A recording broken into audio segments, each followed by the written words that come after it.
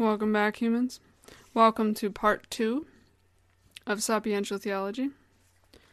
Now, if you're still feeling a little bit frazzled and confused from part 1, the important thing to remember when digging into these visions of Hildegard of Bingen is that it's similar with Catherine of Siena. There's a lot from scripture that she had heard preached to her that is just sort of becoming meshed together in her mind. Sort of like the way things happen in a dream. Dreams a lot of the time will be distorted, but it's a lot of information is just kind of blended together into one concept. That's what happens a lot of the time in these visions. And it's what happens a lot of the time in what Catherine of Siena says in the dialogue. A lot of different concepts just become one thing. We tend to want to compartmentalize and chop things up into different slices, but that it doesn't always work that way. That doesn't always happen. So that's the important advice I will give to you if this gets a little too confusing and I'm jumping around from this scripture passage to that scripture passage and back and forth and da-da-da-da. Just remember that it's all things that she had received and heard, and then she blended them together into one concept. Okay? So now we're going to answer a question that you may or may not have, but I'm going to answer it anyway. Where exactly in the Old Testament is wisdom referred to as a she? Let's look at the Book of Wisdom, chapter 6. It says, exhortation to seek wisdom. Hear therefore, kings, and understand. Learn, you magistrates of the earth's expanse. Give ear, you who have power over multitudes and lord it over throngs of peoples. Because authority was given you by the Lord, and sovereignty by the Most High, you shall probe your works and scrutinize your counsels. Because though you were ministers of his kingdom, you did not judge rightly and did not keep the law, nor walk according to the will of God. Terribly and swift he shall come against you, because severe judgment awaits the exalted. For the lowly may be pardoned out of mercy, but the mighty shall be mightily put to the test. For the ruler of all shows no partiality, nor does he fear greatness, because he himself made the great as well as the small, and provides for all alike. But for those in power a rigorous scrutiny impends. To you, therefore, O princes, are my words addressed, that you may learn wisdom, and that you may not fall away. For those who keep the holy precepts, hallowed will be found holy, and those learned in them will have ready a response. Desire, therefore, my words, long for them, and you will be instructed.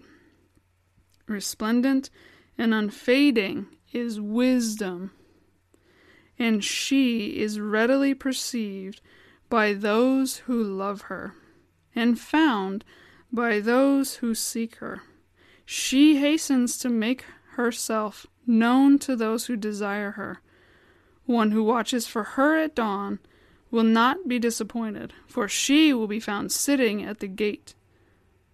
For setting your heart on her is the perfection of prudence, and whoever keeps vigil for her is quickly free from care.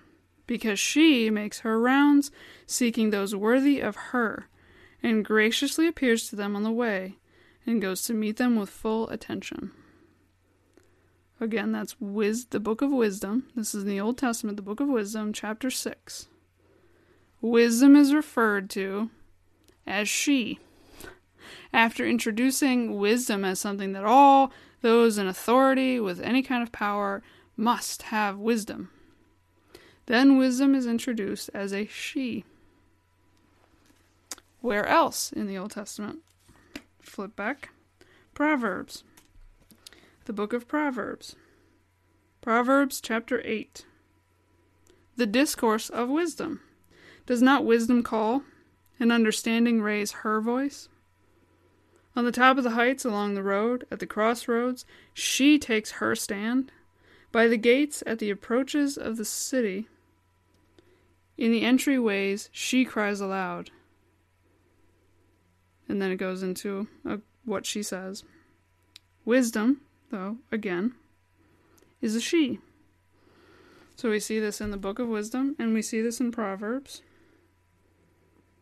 Let's see if it's anywhere else. Let me check quick. It's also in Sirach. Let's go to the book of Sirach. And if you don't already know, these books are known as the wisdom books. Ben Sira or Sirach, the Wisdom, Book of Wisdom, and Proverbs. These are all known as the wisdom books. And in each one of these, we find wisdom referred to as a woman. Wow. Here we go. In your Bible, it may say Ben Sira. In others, it will say Sirach. I do believe in some, it's also referred to as Ecclesiasticus. Whatever it's called. Here is chapter 14, verses 20 to 27. It says, "The search for wisdom and her blessings. Happy those who meditate on wisdom and fix their gaze on knowledge, who ponder her ways in their heart and understand her paths, who pursue her like a scout and watch at her entryway, who peep through her windows and listen at her doors, who encamp near her house and fasten their tent pegs next to her walls, who pitch their tent beside her and dwell in a good place, who build their nest in her leaves and lodge in her branches, who take refuge from the heat in her shade and dwell in her home." It's a lot of hers and a lot of she's. So, and just in case you were wondering, where exactly is that in the Old Testament? It's in the wisdom books. In the Book of Wisdom, it's in Sirach, or it may say Ben Sira. It's in Proverbs. There you go. Wisdom is a she, according to the Old Testament. And so, we find in Hildegard's visions, wisdom is a she. Let's continue on with my essay where I say, "Let us now take a look at Hildegard's 8th vision from Book 3, in which she quotes Isaiah 11, 1-3. In this passage, Isaiah is foretelling the coming of a, quote, branch out of the root of Jesse. And this branch having the Spirit of the Lord resting upon him significantly, and this branch having the Spirit of the Lord resting upon him." Okay. The Spirit of the Lord. So we see again, the Holy Spirit is back. Wisdom is a she, and then this Holy Spirit keeps coming up. What's going on here? Is the Holy Spirit a she as well? It's not quite clear. So let's keep reading. Significantly, Isaiah further tells us in this same passage that this branch will have the Spirit of wisdom. Okay, so we have the Holy Spirit, Spirit of God, and we have the Spirit of wisdom, and all the other gifts of the Holy Spirit filling him. So this is Isaiah 11, 1-3, where it says, "A branch shall sprout out of the root of Jesse, and this branch will have the Spirit of the Lord, the Spirit of wisdom, and all the other gifts of the Holy Spirit filling him." So we already know that wisdom is referred to as a she, and this Holy Spirit just keeps coming up. Let's continue on. Hildegard responds in order to expound the meaning of this passage by saying, "The Virgin Mary came forth from the troubles of earthly oppression. The Virgin Mary came forth from the troubles of earthly oppression into the sweetness of moral life, as a person might come forth from a house in which he was imprisoned, not rising above the roof, but walking in the designated path." By this, Hildegard is commenting on Mary's being without sin. The sweetness of moral life, not rising above the roof, but walking in the designated path, or the straight and narrow, you might have heard. So Hildegard says this means that Mary is without sin. This is referring to Mary's being without sin. Now notice, if you know anything about the Immaculate Conception, the dogma of the Immaculate Conception, this was not stated as fact by the Church until the 1800s. Here's Hildegard of Bingen in the 12th century saying this. I find that a little interesting. To continue on, Hildegard explains that Isaiah said a branch would sprout because branches are not thorny or knotted, but straight. And this is why the branch came from the root of Jesse, who was the foundation of the royal race from which the stainless mother had her origin. So she's illustrating for us the fact that Mary came from the line of Jesse, and this branch is said to be straight. Not thorny or knotted, but straight. So we can see that as coherent with Mary being sinless. There's no knots, there's no crookedness, there's no deceit, there's no evil, there's no sin. This is to say that Jesse's family was pure and not corrupted by the stains of sin. And so from the root of that branch arose the sweet fragrance of the Virgin's fecundity. And when it has so arisen, the Holy Spirit inundated it so that the tender flower was born from her. Thus Mary's purity is fitting to the family from which she came, and her purity gives way to this holy flower. This holy flower is born from her because she was filled with and covered by God's Spirit. According to this vision, then, Mary is the branch, and the child born from her is a spotless flower. Next, Hildegard says, like a flower born in a field, though its seed was not sown there, the bread of heaven arose in her without originating in a mingling with a man, and without any human burden. It was born in the sweetness of divinity, untouched by unworthy sin, without knowledge and utterly without the influence of the devious serpent. This is a reference to Jesus, the bread of heaven, who is the flower, who deceived the serpent, and ascended on high and lifted up with him the sinful human race. Finally, Hildegard says, and because this flower was the Son of God, the Spirit of the Lord rested upon him. So, she's expanding on Isaiah's prophecy that this root from the stump of Jesse, or this branch from the root stump of Jesse, will come out, and then a flower will be on the end of it. And she's saying that Mary is that root from that pure family of Jesse, and the Holy Spirit is inundating this root, making it pure, making it sinless. And then this flower that comes out of this root is Jesus. So, we can extrapolate from this that the she is Mary. The Holy Spirit is always there, united to Mary. And then Jesus is born from this union. Because remember, the angel Gabriel announcing to Mary that she would be the mother of the Son of God, he says the Holy Spirit will overshadow you. This will be done by the Holy Spirit. Interesting. If you're still not convinced, continue to read. This also ties in nicely with what Hildegard says in her 9th vision, in Book 3 on the appearance of wisdom. For from the beginning of the world, when wisdom first openly displayed her workings, she extended in a straight line to the end of time.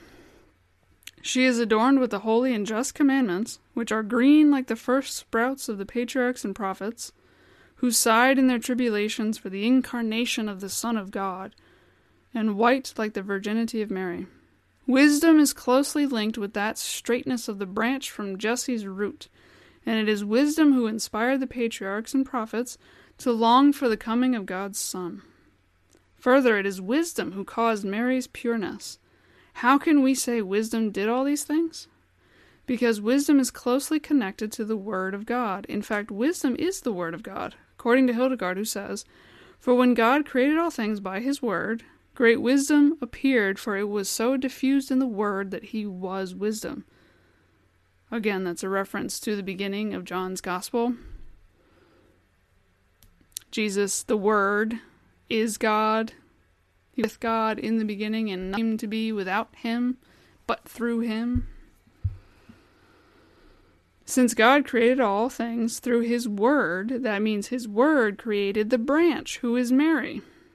and Mary's purity, as well as the inspiration that flooded the minds and hearts of the patriarchs and prophets. So Jesus is the Word. He is God. He created the branch. And he inspired this wisdom that flooded through the hearts and minds of the patriarchs and the prophets. Following this, Hildegard says that the Word was invisible when he was not yet incarnate, but when he was incarnate, he became visible. The Word who was in the heart of the Father before all creatures, by whom all things were made and without whom nothing was made, again, it's reference to the beginning of John's Gospel, shone forth within time as a flower, visible as a human being and offering good understanding to all humans by his words. Since then, she then asks what we are to do with this. What are we to do with this information? She responds, understanding and wisdom should go together, for man was created by God with wisdom. From all this, we can see that wisdom is constantly present in every action of God, is the very means by which he operates, and that it is God's intent that wisdom be united to human beings. How? How do we see that it's intended that this wisdom be united to human beings? Because Jesus is the Word through which God created all things, and we see Jesus referred to as wisdom, as also one in being with the Father and the Holy Spirit. The incarnate Word, that Word that is God, that was with God from the very beginning, united with the Father and the Holy Spirit, that created all things, that Word became man, became incarnate. How? The Holy Spirit overshadowed Mary, and this Word was incarnate in her womb.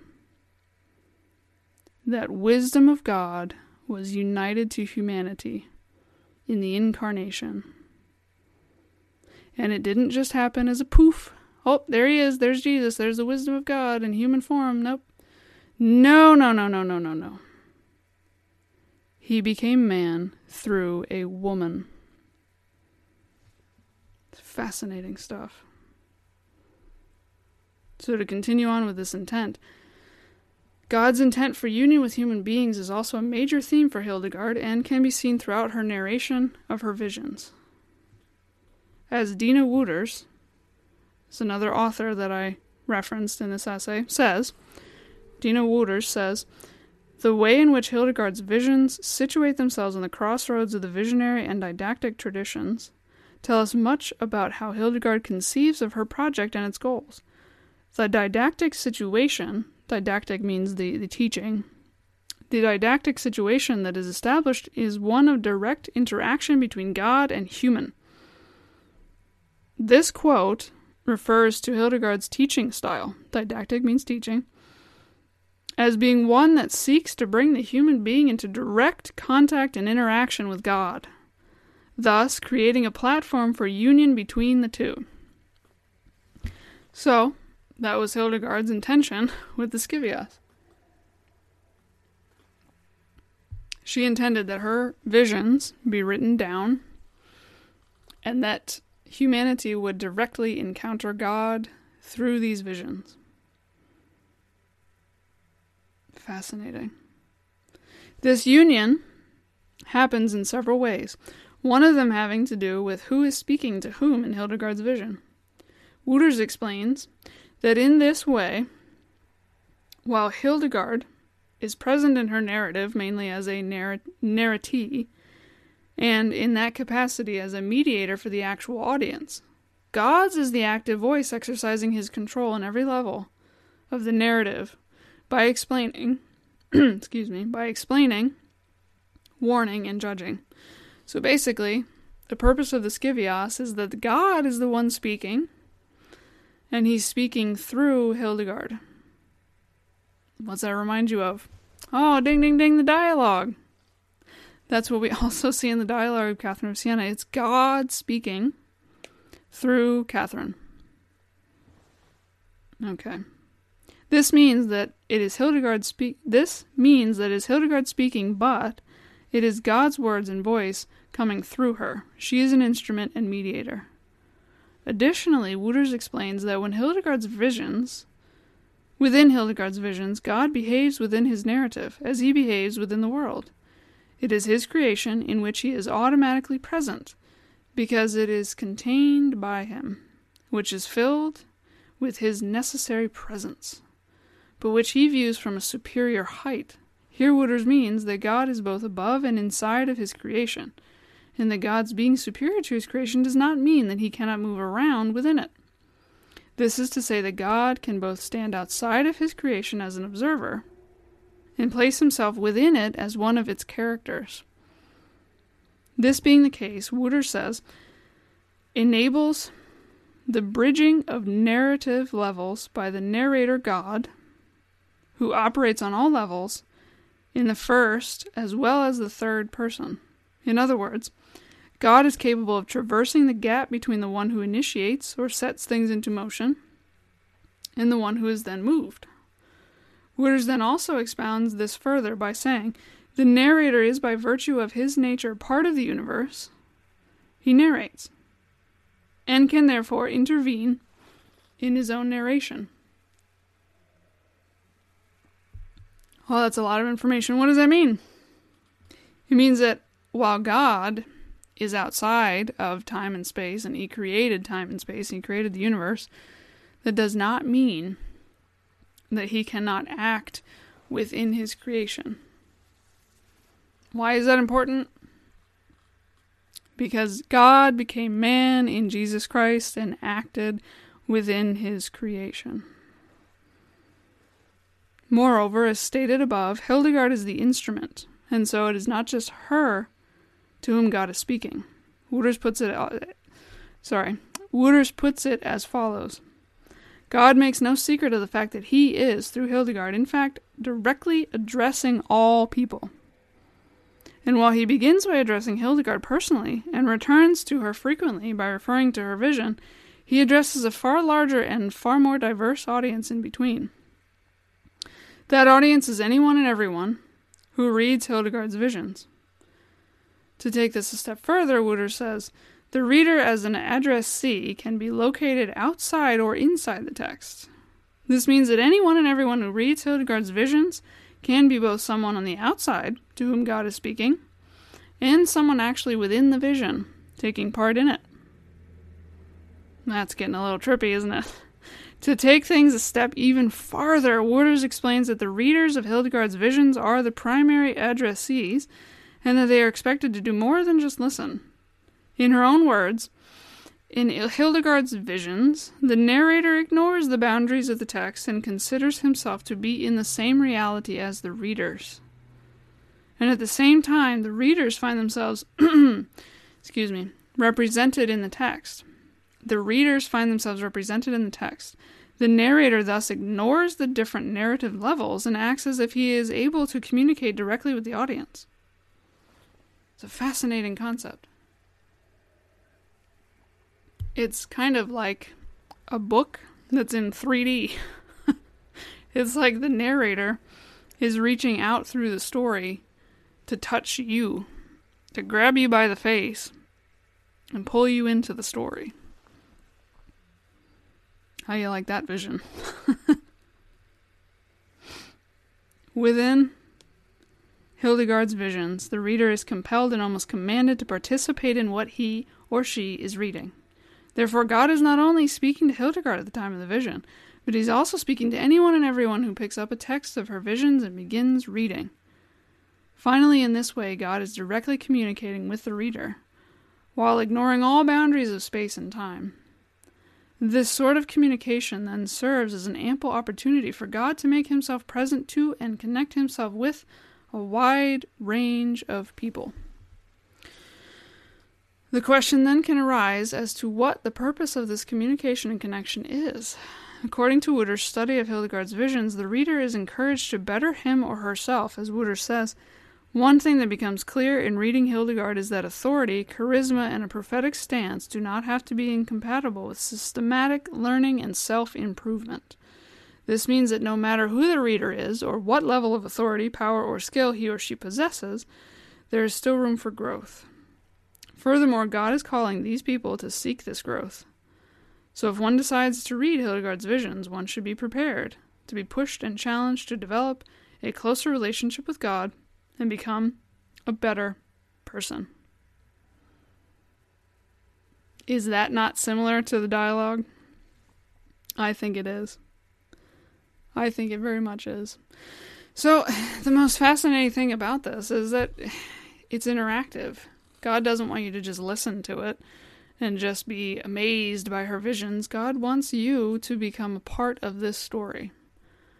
God wants you to become a better person and united to himself by listening to these visions, by reading these visions, by allowing yourself to be taken up into these visions. As Wouters puts it, the major advantage is that God and reader can be brought into contact. This means that as a reader meets with God, it is God himself who can teach the reader and reveal to him or her what can and should be done in his or her life.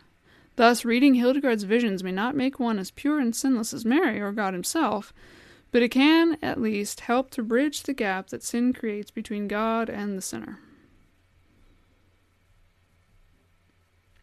It's fascinating stuff. Okay. I'm going to skip down through this essay to the summation of what I just described, this interaction between the one reading and God speaking.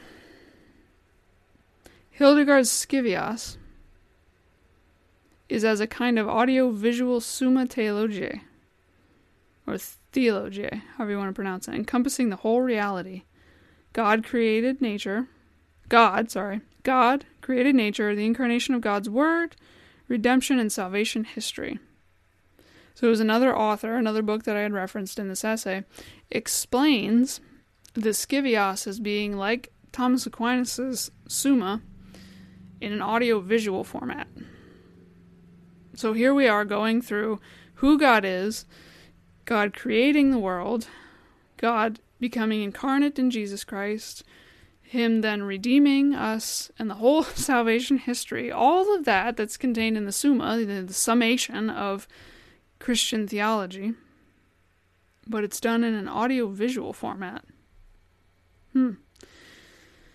This writer, as I say in my essay, finds this description almost comical, because of how it at first seems ridiculous.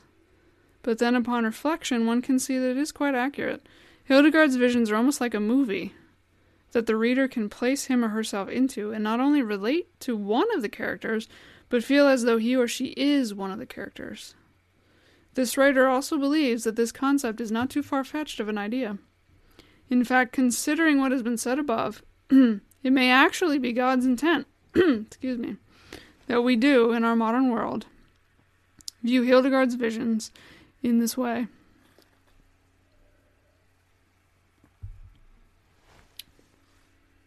So, we're going to stop this episode there, because that's a lot of stuff, and I want to give you some time to really reflect on it. Again, I will put a PDF link, or a link to this PDF of my essay, if you would like to read it for yourself, and look up these books that I referenced. I do encourage you to do that. And then, I encourage you to stay tuned for part 3. We will continue on. We will wrap it up. We will put a nice bow on it. Make it make a little more sense. And then we'll be done. Have a blessed day.